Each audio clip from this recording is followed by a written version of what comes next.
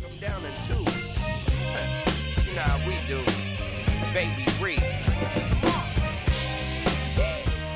Hold on. If you tell me right now to play, I don't even have a battery. You don't need one. You don't got nothing. You just said you sit in traffic. You just said you got it here because of my name. All right, everyone. Welcome to an edition of the Ball Street Journal podcast. We've gotten through 6 months of regular season basketball, and now finally the playoffs are here. And I got Nishant on the line with me. What's up, dude? Hey, man. How's it going? It's good. It's good. I'm excited for this weekend, especially like the first round. It's like the first day on Saturday and Sunday. It's like 4 games on each day, so it's like the greatest time for an NBA fan. Love it. I love this time of the year. Although the games aren't always the most competitive, the players are always trying their hardest. Yeah, at least, you know, like teams are actually trying and not just being like, hey, it's the regular season, whatever. But before we get into like some of these playoffs matchups, I think last night was like pretty exciting in the sense that I remember we wanted to do this pod like earlier, but the problem was none of the matchups were like set till like the end of last night. And the only one that was set before last night's game was Indiana and Boston. And do you see that crazy comeback? Like Portland came back from 26 down. 26. Yeah, and they only played 6 players all game, and none of them were their top players, and they still beat Sacramento. Wasn't one of them like a 10 day contract kind of guy, like, or some D-League guy that they just brought up for the game? Yeah, like the player. I checked the box score, and it was like all these like some of these players I knew from like college, but like they played at like one of them. Gary Trent played at Duke, and some of these players I've heard of, but I was like, oh my god. But Sacramento also did this weird thing where they played all their starters in the first half, like their big guys like Fox and Buddy, and they scored like more than 80 points in the first half. Then for some reason they just rested them for the second half. Yeah, maybe they knew it's because Dave Yeager was going to get fired, so he's like, fuck it, might as well go out in the blaze of glory, right? Yeah, I guess they were like, oh, we got to fire the coach tomorrow, so let's just rest the starters in the second half so we can just say he went out with the loss and fire him. Yeah. And then the other one was like the Nuggets were down 11 with 2 or 3 minutes to go, and they went on a 15-0 run to win the game and clinch the 2 seed. Like some of this like most incredible game 82 of the season that I've seen. Yeah, this is the most interesting like last 5 days of the NBA season in a while, I think. Both because the games were really competitive, but also all these like trademark, you know, Dirk Nowitzki's last home game, Dwayne Wade's last home game, Dirk Nowitzki getting an amazing reception in San Antonio where he, you know, battled for years and years, and then Dwayne Wade getting a triple-double on his last game ever. I mean, this is like just incredible, like basketball. Mostly because like we're starting to get older, and these are players that have like defined our basketball career so far. Exactly, and I mean it's just incredible with the storylines that we saw, and then all the off-court stuff that's been going on. But I think that's for another pod. Like all this off-court drama, we'll get to that like when we get to the off season. But we finally have some basketball to talk to, so I think we'll go through these 8 playoff matchups. We'll just alternate, like I'll pick one, you pick one, and we'll just go from what we think is like probably the least competitive to the most competitive and just cycle through them. So I'll start off. I think the least competitive is probably going to be Bucks and Pistons in the East. Don't really see any prospects for the Pistons here, especially with Blake being injured, and Bucks are dominant. I mean, they're going to be missing Mirotic and Brogdon, but I still think it's going to be like a sweep. I don't really see any chances for the Pistons. What about you? Yeah, I agree. I mean, I think Detroit started coming apart at the seams at the end of the season. I mean, I think Blake Griffin, who I think should be an All-NBA player because of what he's done to this almost sorry team to drag them along. He's essentially has like no leg. I mean, I think he's doing things that in other years I feel like he would have just sat out because these games wouldn't have been consequential. But because he's in Detroit and they made that big trade, they don't want to bench him. Exactly, and I think Detroit achieved what it kind of wanted to when it made the Blake Griffin trade. Is that they weren't a playoff team. Now they're a playoff team. Blake Griffin, like he played at an All NBA level. It seems like he'll probably make one of the All NBA 3rd team this year. But they played really well in February, March, and it was like, oh, this is going to be a 6th seed, and then Brooklyn and Orlando somehow just overtook them, and then now they're stuck with the Bucks. I mean, not that I think they would have, like, even if they were 7th or 6th seed, they would have taken out one of those top 4 seeds, but it's still a good season for Detroit. This is why they got Dwayne Casey, Blake Griffin. Not everyone can win a championship, and some teams at the end of the day just want to even make the playoffs because the owner, like, it helps them, like, with the money situation, extra playoff games. So I think it's a good story for Detroit.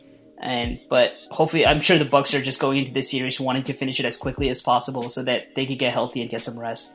Yeah, I think the biggest storyline for this series, really, for me, is what Giannis does in the playoffs. I mean, I think there's always been that idea that Giannis has grown a lot in the regular season, hasn't been able to show that in the playoffs, but now he has a good system around him. This is his team. He has a couple of guys that are missing, but can he take the next leap to not go from just being the likely MVP, but to being the face of the NBA, becoming the LeBron James of the East now? Yeah, last year we saw with Giannis against the Celtics where he looked good, but his team just didn't perform up to his level at certain times. But this year now he's got a little bit more help, like with the signings of Brook Lopez. And I think that should definitely help. And I think the biggest difference for Milwaukee at the end of the day was their coach. The upgrade from Kidd and Joe Prunty last year to Budenholzer now has made all the difference in the world for this team. And he's been in the playoffs before, like Budenholzer, so he's taken a team to the Eastern Conference Finals. I mean, granted that they got swept by LeBron at that time, but still, I think this is what Budenholzer is good at. He's good at maximizing his teams, and the one advantage he does have now is he probably has the best player in every series in these playoffs. Yeah, for sure. I mean, this would be really disappointing if this becomes more than, I would say, a 4 to 5 game series. I would be pretty disappointed in Milwaukee. I think ultimately, I agree with you. I think this is going to be a sweep. Yeah, it should be a sweep. If the Pistons somehow get a game, I think it'll be a miracle. But I think that's pretty much covered this series. It shouldn't be too big of a deal. So who do you want to focus on now? Yeah, I think the next, I'm going to stay in the Eastern Conference. I think the next series that I'm looking forward to seeing, but I really think it's going to be a quick series, is the Toronto-Orlando series. I think Orlando is another team that sort of for years has been the tanking team, hasn't really made any moves. Really since the Dwight Howard years, they haven't made any significant run in the playoffs. And I think their goal this year, after acquiring so many assets for a long time, was to make that playoff push. And we saw that they didn't fold when things got tough, and they kept pushing on, and they have a bunch of young guys that are learning how to win and learning how to play. They finished with a winning record. This must be the first time in 10 years that they finished with a winning record, 42-40.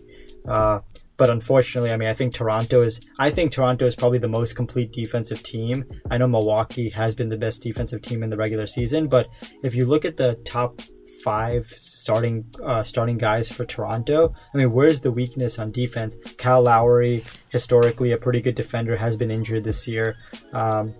You look at, number 2, if you have Danny Green out there as your number 2, he's the best transition defensive player in the league. If you got Pascal Siakam or Kawhi Leonard at the 3 and 4 respectively, I mean, those guys are amazing defenders. And then now they have Marc Gasol, who's, I think, that was the weakness for Toronto in the past, was that they didn't have a big guy. But Marc Gasol, I mean, he's a little bit of a shell of himself in terms of defensive player of the year, but he's no scrub. And the crazy part is all these guys, we didn't even talk about someone like OG Anunoby.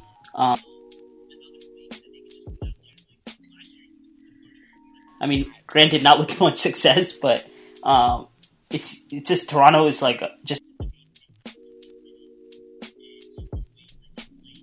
if they want sometimes at the 5 they could play and they could even move shift sometimes.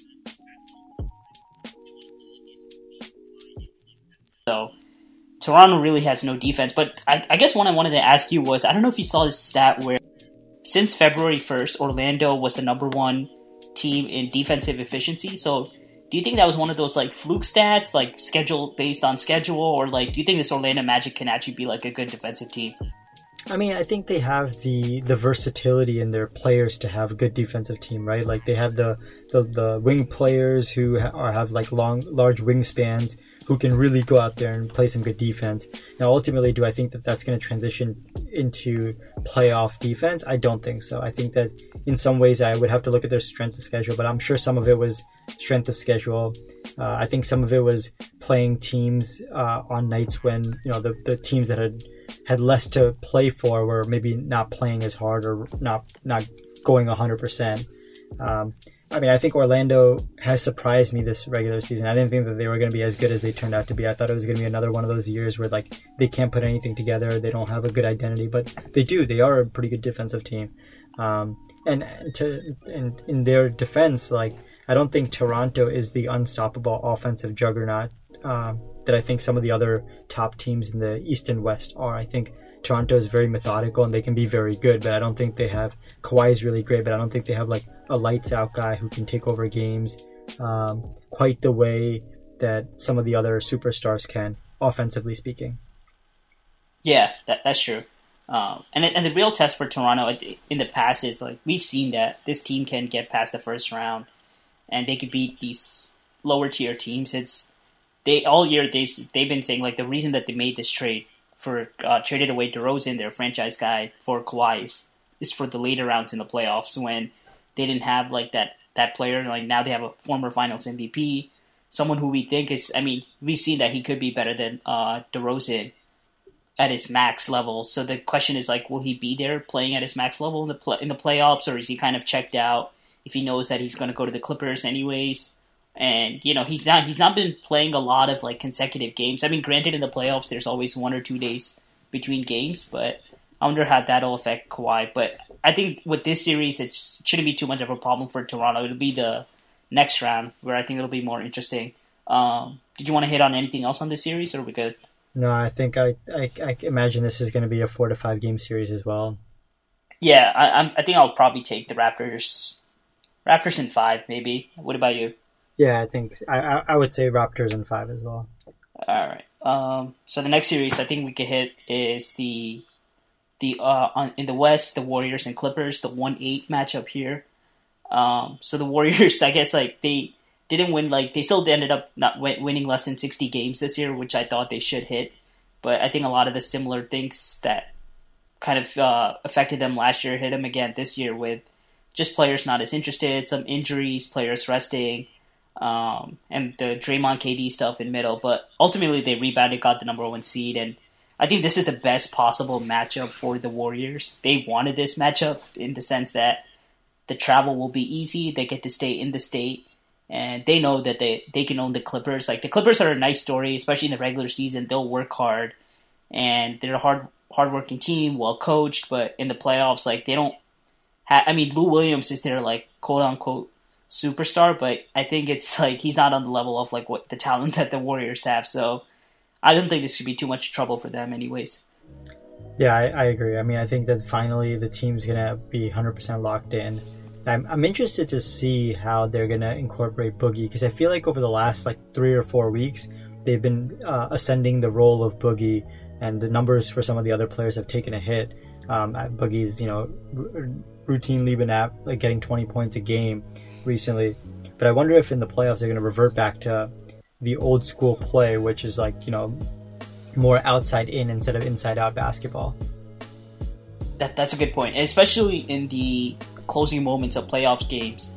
I think we all can agree that the Hamptons 5 lineup is what's been so successful for them in the past, and like how someone like Boogie going to take that. I think he'll have to accept the fact that those 5 are the ones who closed playoff games together in the past, have won 2 championships. So, but it's always interesting when a guy like Boogie, who's sometimes emotional, how will he handle not being in the game? And a lot of times he's someone who they can scheme out of a game, and he's not that great defensively. So that's a good point. I didn't think about that actually. Yeah, this is the first season where I think they're going into the playoffs without a completely unified identity. Like I feel like there's different puzzles to what the Golden State Warriors have been this year. There's been time where they've been Steph's team. There's been time they've been KD's team. There's been times where they've been Boogie's team. So like now it's time to figure out what their real identity is and if they can find it. And then the biggest thing is I think if they are to have any losses in this playoffs, it's some of it might be self-inflicted because now they're almost playing them against the referees at least a little bit, because they've shown that they haven't been able to hold their composure. And we really have to see what this team comes out to be like. Are they going to complain the whole time? Especially because I think the Clippers are a pretty get under your skin kind of team. You know, they're going to do things that are going to annoy you. I imagine Pat Beverly is going to try to do a couple of things to get Stephen Curry in compromising positions, you know. And so are they going to be able to take that, or are people going to start getting ejected, which is awful in the playoffs because the implications can be very high, even missing just one game. We know that from when they lost to the Warriors, when Draymond missed that one pivotal game in the finals. Exactly. A couple years ago where Pat Beverly got under Steph Curry's skin. It was like, even from like what Beverly does. And, you know, it's the Clippers are one of those teams where like their Warriors are going to come out with some like nicks and wounds after this series for sure. Because if Clippers, like they just... Yeah, I 100% agree. I mean, I think I'm actually really... This is the first time I think a Golden State Warriors first round series I'm actually interested in watching, rather than just, you know, knowing that they're going to be crushing the opponent. I think they might win by a lot, but I'm interested to see who are the Warriors this year. It'll be interesting, yeah. I mean, so many storylines, but I mean, yeah, I'm getting ahead of myself here, but I still can't believe that them and the Rockets possibly are going to face off in the semifinals this year after that epic conference finals last year. Yeah. But I mean, they have to get through the Clippers. We've already seen that. I don't know if you saw in like the second to last game or the last game at the Pelicans, like Steph Curry turned an ankle. Yeah, he did. They minimized the injury, said it's not a big deal. Steve Kerr said that, you know, he'll be ready for game one, but, you know, this is how these series turn quickly. Like, you know, he even if it's a lightly sprained ankle and he's playing on it, maybe he like turns it again, and that's how the whole series can change. So you never know. And we know that that's his Achilles heel, his ankles, no pun intended. But like that's what plagued him the early part of his career, and why when you see his ankles when he plays the games now, he's wearing braces on both sides. Yep. All right. So what series do you want to hit on next?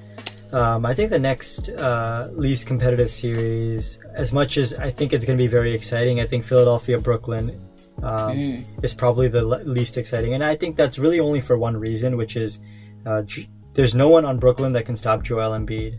And so I think Joel Embiid, if he can play any games, I know he's going to be a little bit hurt in the beginning of the series. I don't think he's going to miss the whole series, but he may, you know, have limited time or may miss the first couple games. But I just think that he's too much of a force for Brooklyn. And as much as I like Jared Allen, I think he struggles with the big physicality that Joel Embiid brings. Yeah, that's the only concern for the Sixers, pretty much, if Joel Embiid is going to be able to play or not. I mean, the fact that Elton Brand said that he should be ready, like, it's almost like a maybe. It's not the way he said it. I don't know if that's just to, like, kind of throw off the opponent. And, you know, maybe it's like, oh, Joel may not play, like, kind of playing games with the opponent. But he has been rested towards the second half of the season for, like, quote-unquote load management and, like, left knee soreness. So maybe it's something worse than what it actually is, and they're just not letting us on to what it is. But that's really the only concern. I mean, if you go through both teams and list like the best players in this series, it's probably like Embiid, Simmons, Butler, then maybe like D'Angelo, and then like Tobias Harris. So like the Sixers have like 4 out of the 5 best players in this series, and then if you add like Redick, so probably like 5 out of the 6 best players. So the talent is there, just that the Sixers haven't played that many games together with their starting lineup. So it's like, are they going to mesh in the playoffs? That's like my only concern. Yeah, and then the other thing is, like, I think Brooklyn has an identity when they get, you know, are trying to close out games. I don't think Philadelphia has that identity. I mean, they have done the classic, give it to Jimmy Butler, let him do his thing. They've won a couple of games like that with heroics.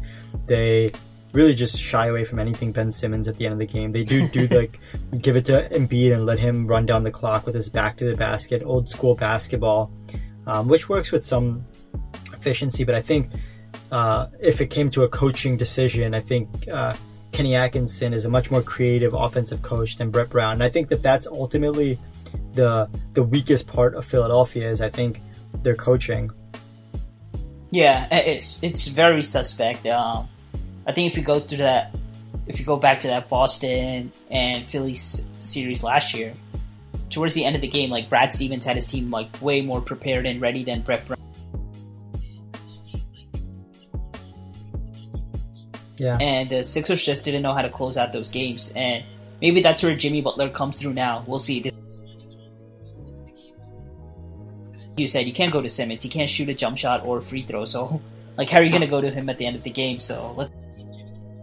Yeah, I hope that he does for the sake of the city that I live in. Yeah. Oh, yeah. I forgot about that. No, I think I do want to see one other thing from Brooklyn, which is I think this is the playoff appearance where they can really show the free agents what they're made of. I mean, they're a bunch of young guys, but they play very, very well and very, very unified. And I think Sandeep and I talked about in the last pod about how much fun they are to watch. And if they can continue that, they can show that they are the fun team to watch and to be with and to be around. I think they can hopefully be able to attract some free agents that they haven't been able to in the past.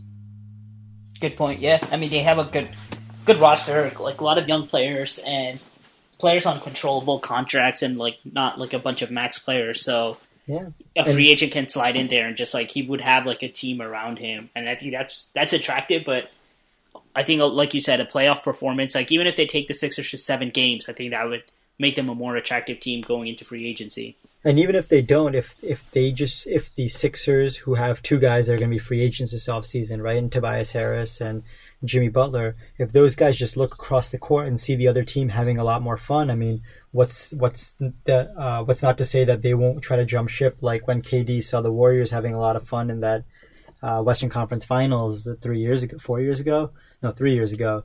2016, yeah. Yeah, so what's not to say that Jimmy Butler is not going to look over and be like, hey, maybe I want to run with the guys in Brooklyn. He could. He very well could. It's just whether Brooklyn would want him at that point. Yeah, if anyone wants him. All right. So let's get to the next series. So I think the next one I'm going to go with we'll go with Denver and San Antonio.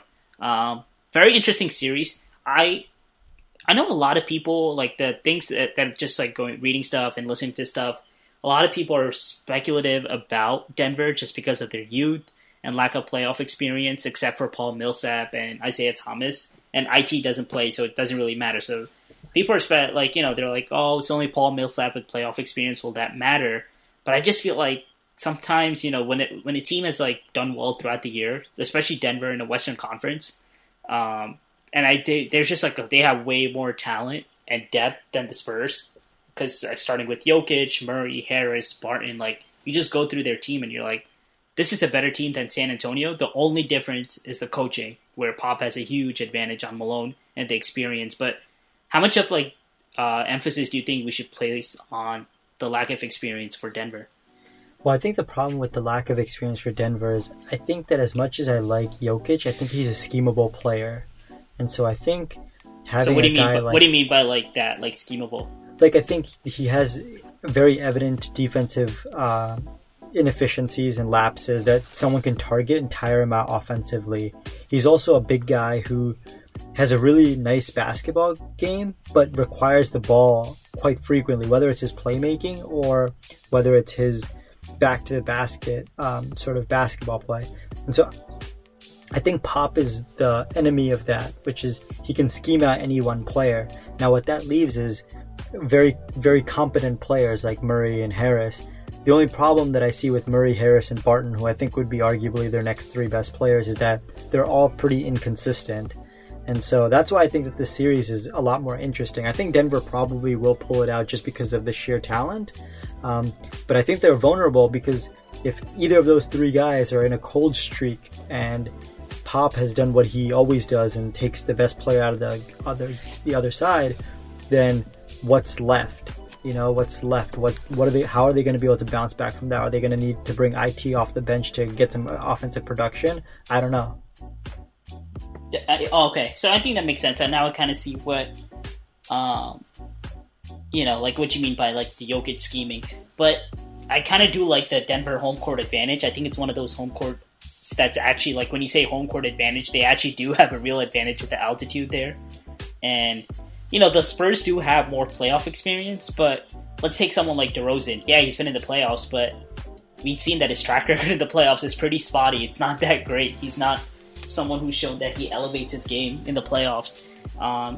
Even like Aldridge, he's not been having like great playoffs. Like a couple of years ago in that Western Conference Finals, like after Kawhi went out against the Warriors, like Aldridge was like, he couldn't elevate a team like by himself like completely, and Draymond Green just took him out of that series. Like, so it's not like Spurs do have more playoff experience, but it's not like those players have shown that they elevated their games to another level in the playoffs. Yeah, I mean, I think this is going to be a great test for Denver.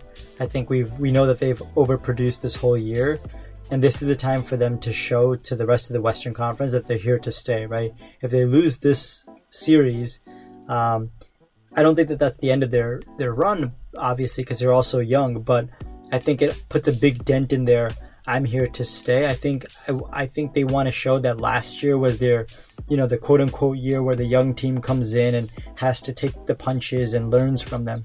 I think missing out on the playoffs in the very last game of last season to Minnesota was them taking that punch, and they have to show that this year that they're ready for being in the playoffs and ready for not just being in the playoffs but producing in the playoffs. Yeah, that's true. I think it'll be exciting to see who do you ultimately like in this series.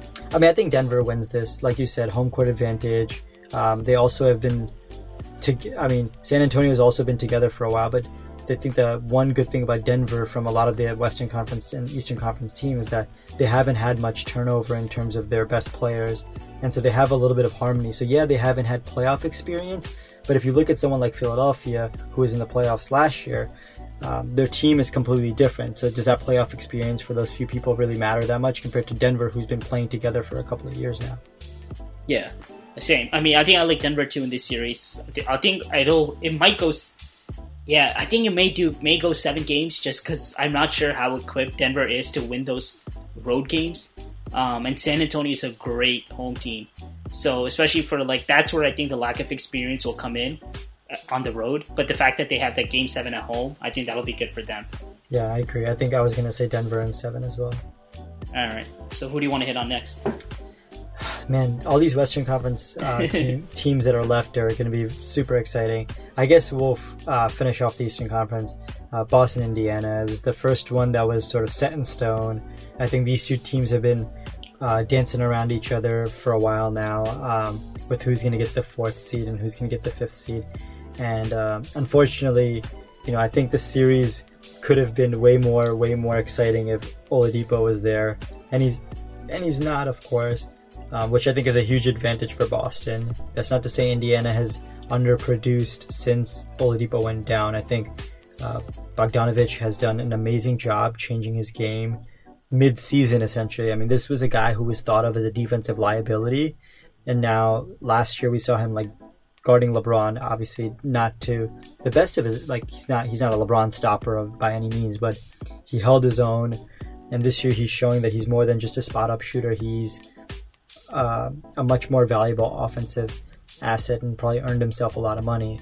But ultimately, I think Boston just has way too much talent on their side. And the one piece of talent that's really important that they have this year that they didn't last year is playoff Kyrie, who we know is a killer. If the games are close at the end, you know that he's going to come through for you. And as long as Boston doesn't implode, I can see them walking away from this series maybe being even more harmonious than they were before. Yeah, I think that's been the key for Boston all year, because we see that they have the most talent by far in the Eastern Conference, but it's been that chemistry and the harmony that's been throwing them off all year. And now it's the time for them to walk the walk, because all the times that they were having trouble in the regular season, they kept saying, especially Kyrie, he's like, I'm tired of the regular season bullshit, just want to get to the playoffs. So I mean, the playoffs are here, so now it's now's the time. And I'm sure Kyrie will come through, but just a matter of how they play together as a team. Because the Celtics are I feel like this whole season they've been the ultimate front runners. When when times are good and when they're playing together, like they're getting wins, they're like a really good team. But as soon as they get hit with some like adversity or a team like comes at them, and then it's like a close game, or then they kind of like fold, especially when they're playing to lesser competition. But that team plays together and hard, and that's exactly what Indiana is. But what about the Smart injury? Like, how do you think that's going to affect Boston? I think it's huge, actually. I think that they're had they played a different team where I thought that they needed to be, A1 on their defensive end, I think that would be a huge problem for missing Smart, because he's by and far the best defender on their team, both in the team setting and in the individual setting. He's probably at least on the first or second all defensive team this year. And his injury, although they make it sound like it's quite small, it sounds like a pretty large injury to me. And even when he does come back, I don't know if he's going to be able to have the lateral quickness that he'll need. And so I think that's a big loss for Boston.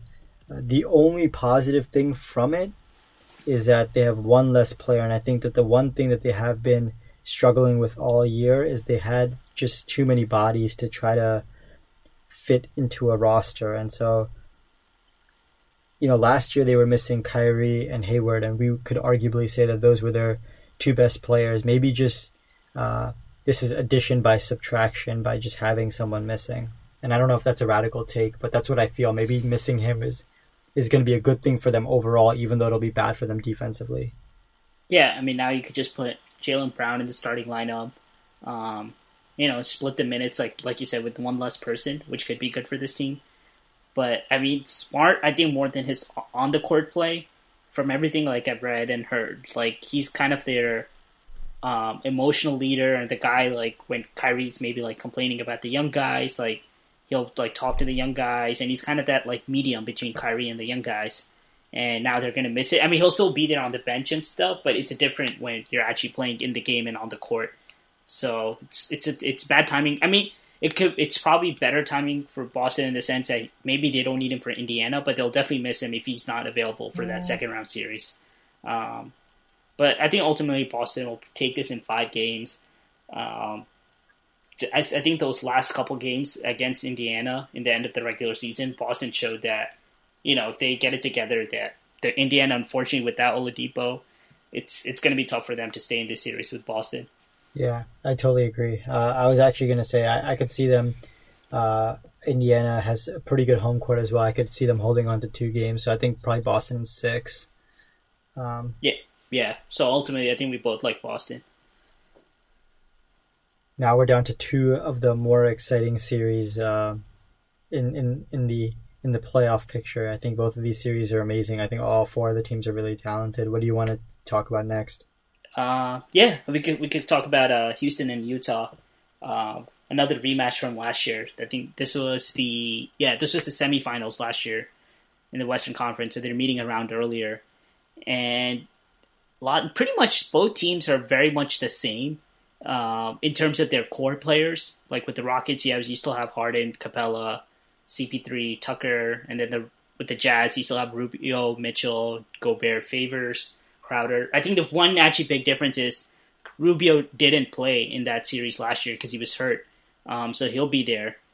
But it's not a lot much has changed. But the one thing I do like about the Jazz this year is I feel like they started to play at closing lineups with Crowder instead of Favors, and that kind of opened things up for them because then you have an extra shooter for Mitchell.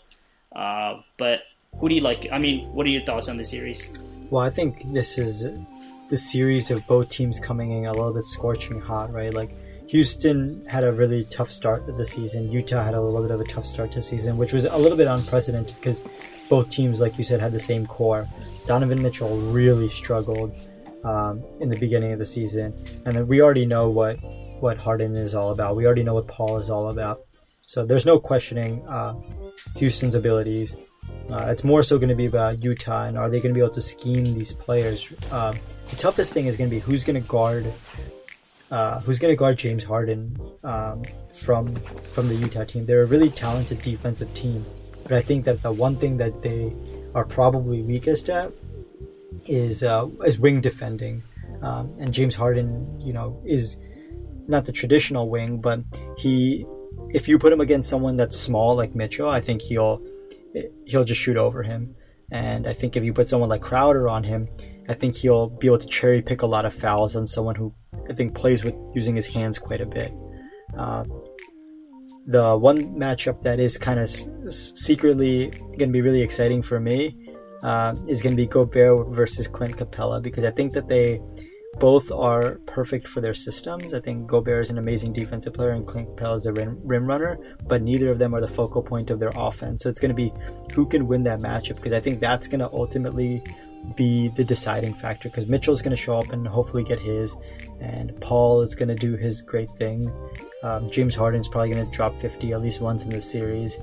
And so I think it's those big guys in the back who might be the ones that dictate who's going to win the series.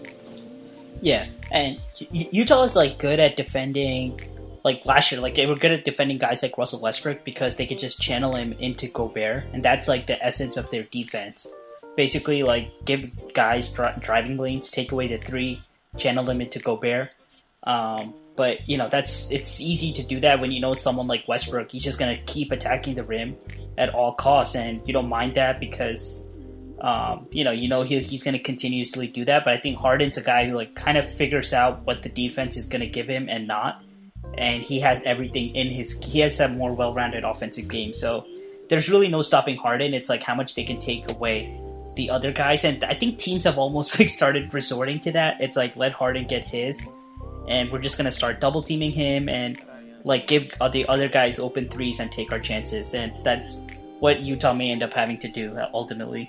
Yeah, I think Utah, this is the year where they can show what they're made of, right? Last year was the year where they came a little bit out of nowhere with Donovan Mitchell producing much quicker than what was expected. And now this team has been together for a while. Yeah, that too. And I was just going to say, like, last year they were super banged up with, like, no Rubio. Even Mitchell got hurt during the series because after that tough OKC series. So they're coming in more healthy this year. And the one addition I do like for Utah is Korver. I think we haven't talked about him much. Just another shooter for Mitchell to space the floor. I think that's going to help him a lot, especially in the playoffs. And Korver's a guy who's been there in the playoffs quite a bit and has finals experience. So that should help this Utah team. Yeah.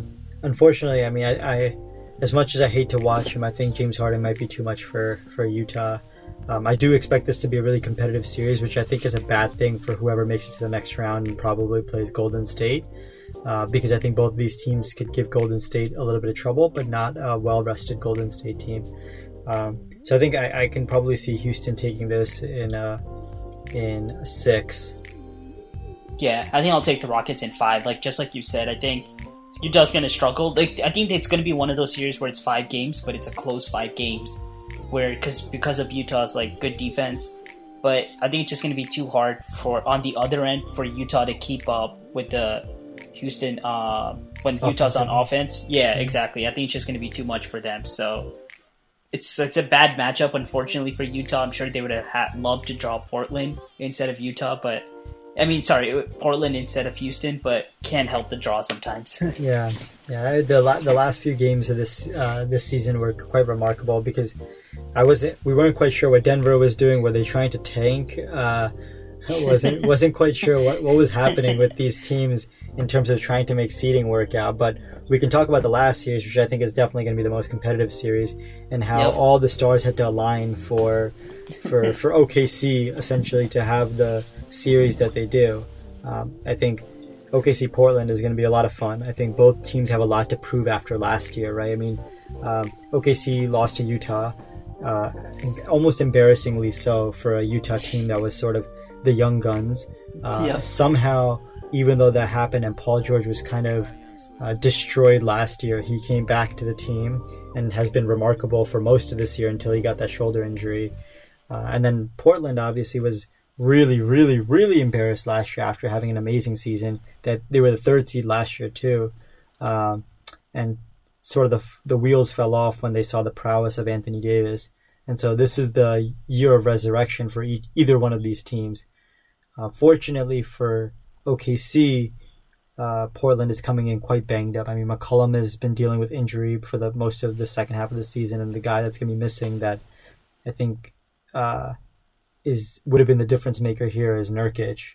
Missing him to be there to guard Steven Adams or slow them down, or even just to be the guy in the paint for exactly what you said. Slow down Russell Westbrook when he gets to the bucket. I think that's ultimately the worst thing that could have happened. I mean, if Enes Kanter is starting for Portland or Collins is going to start for Portland, it's going to be miserable because they'll just keep running pick and rolls, and I mean, Westbrook is just going to feast if that happens.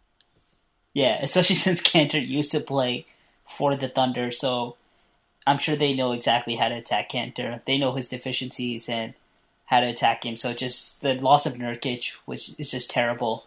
But yeah, I mean, like you said, it couldn't have worked out better for OKC, where I think with like 4 games left, they were the number 8 seed. So they were looking at the prospect of facing the Warriors in the first round. Would have just been a colossal like defeat for them. But now they probably drew the best of the top 4 seeds. I mean, the matchup wise in Portland, just because of how much they're weakened and banged up. So they got the best possible matchup. So I think even though they're the lower seed, they actually should be the favorites in this. The only way I see Portland having a chance is they have to hope Russell Westbrook is erratic and takes a lot of threes, and playoff P, he has to like not be playoff P and perform like and be like last year and like just struggle, and that's pretty much the only way. Because I mean, if you go through OKC like swept them in the regular season, like they won all 4 games, and that was even when Nurkic was playing. Like now no Nurkic, and so unfortunately it's a tough draw for Portland, which is why I didn't understand why they wanted to win that game. I mean, it looked like they wanted to lose, but somehow like those G League players like took them to a victory, which I don't know if they wanted to, because now they drew the OKC instead of like getting to play Utah. And I think we were texting about this, that now at least they avoid Golden State in the second round, but I think like a team like Portland, after getting swept, it's like almost like you should worry about just getting out of the first round first. Yeah. And then if you lose to Golden State in the second round, like that's like completely understandable. No one's going to fault you for that. But like now another first round loss for Portland, that's going to be pretty bad for them. Yeah, and I mean, it's a horrible matchup, and I think this has been the bane of the existence of teams that have had a good 1-2 backcourt punch, right? I mean, we saw that used to be the Raptors until DeRozan was gone, because it just didn't work out there. We've seen what a colossal mess that's been for Wall and Beal, even when Wall was healthy. And the one that had been succeeding with that kind of reliance in terms of offensive support has been Portland. But what we've seen is it's a great regular season thing, but in the playoffs it's really hard, especially because both those guys are a little bit undersized. And so now I assume they're probably going to put Paul George on Damian Lillard during crunch time, if not the whole game. And that's if you can neutralize Dame, where's Portland going to generate any offense from? That's a good question. Like, it's looking kind of bleak. I mean, you get maybe CJ, but even that, I think I read this somewhere where it was saying that the point differentials are so like Paul George. So the difference between him off the court and on the court is like a 17-point differential. Wow! And that's number 1 in the league, right? And number 2 is Dame. So that's just great. And it's 16-point differential. Wow. I guess in the playoffs, the thing is, like, everybody plays, like, especially the star players, they're playing like 40 minutes or more in the playoffs. Because you don't worry about like depth in the playoffs as much because you're having the days off. So I guess Dame is going to be pretty much on the court. But I think New Orleans last year pretty much gave us the blueprint of beating these Blazers in the playoffs, where you just like every Dame Lillard pick and roll, you just put two guys on him, on Dame, and just put 2 and blitz him and just say like, all right, some with the other 4 guys on the floor beat us because we're not going to let Lillard beat us. Yeah. And I think Westbrook is a little bit of a matchup disaster for them, both for McCollum and Lillard. I feel like they're both, may try hard on defense, but they're both a little bit undersized, and I think Westbrook is going to have a nice offensive series if he can get to the paint. The question is going to be, where is the outside shooting from Thunder going to come if Westbrook is going to drive to the paint and kick it out, besides Paul George? Yeah, I think both teams are a little bit lacking in shooting. It's like you said, the Thunder. I mean, Terrence Ferguson is pretty much like hit or miss. The loss, like, this was one underrated thing. I think people didn't like Alex Abrinas. I think we don't really know what happened. They just said it was a personal issue. So he left the team. So that he was one of their big like stretch the floor guys with the three. He's actually a bigger loss than I think people are realizing for them, especially the way they struggled after the All-Star break with those losses. Because they basically have no shooting. If Terrence Ferguson and Jeremy Grant, Abdel Nader, like all these guys, they're very hit or miss on threes. Like the games that they're making it, OKC will win. When they don't, then it's like you kind of need Paul George to do a lot more. Yeah, I mean, unfortunately for Portland, both seasons, last season and this season, they've been getting into the playoffs a little bit compromised. I think last year CJ had an injury towards the end of the season that had him hobbled. I don't think he missed any games, but and then this year losing Nurkic, it just seems like the basketball gods have been against them. Yep. So who do you like? I mean, I think I'll just go with. I think ultimately I like OKC in 6 in this series because Game 6 will be in Oklahoma City.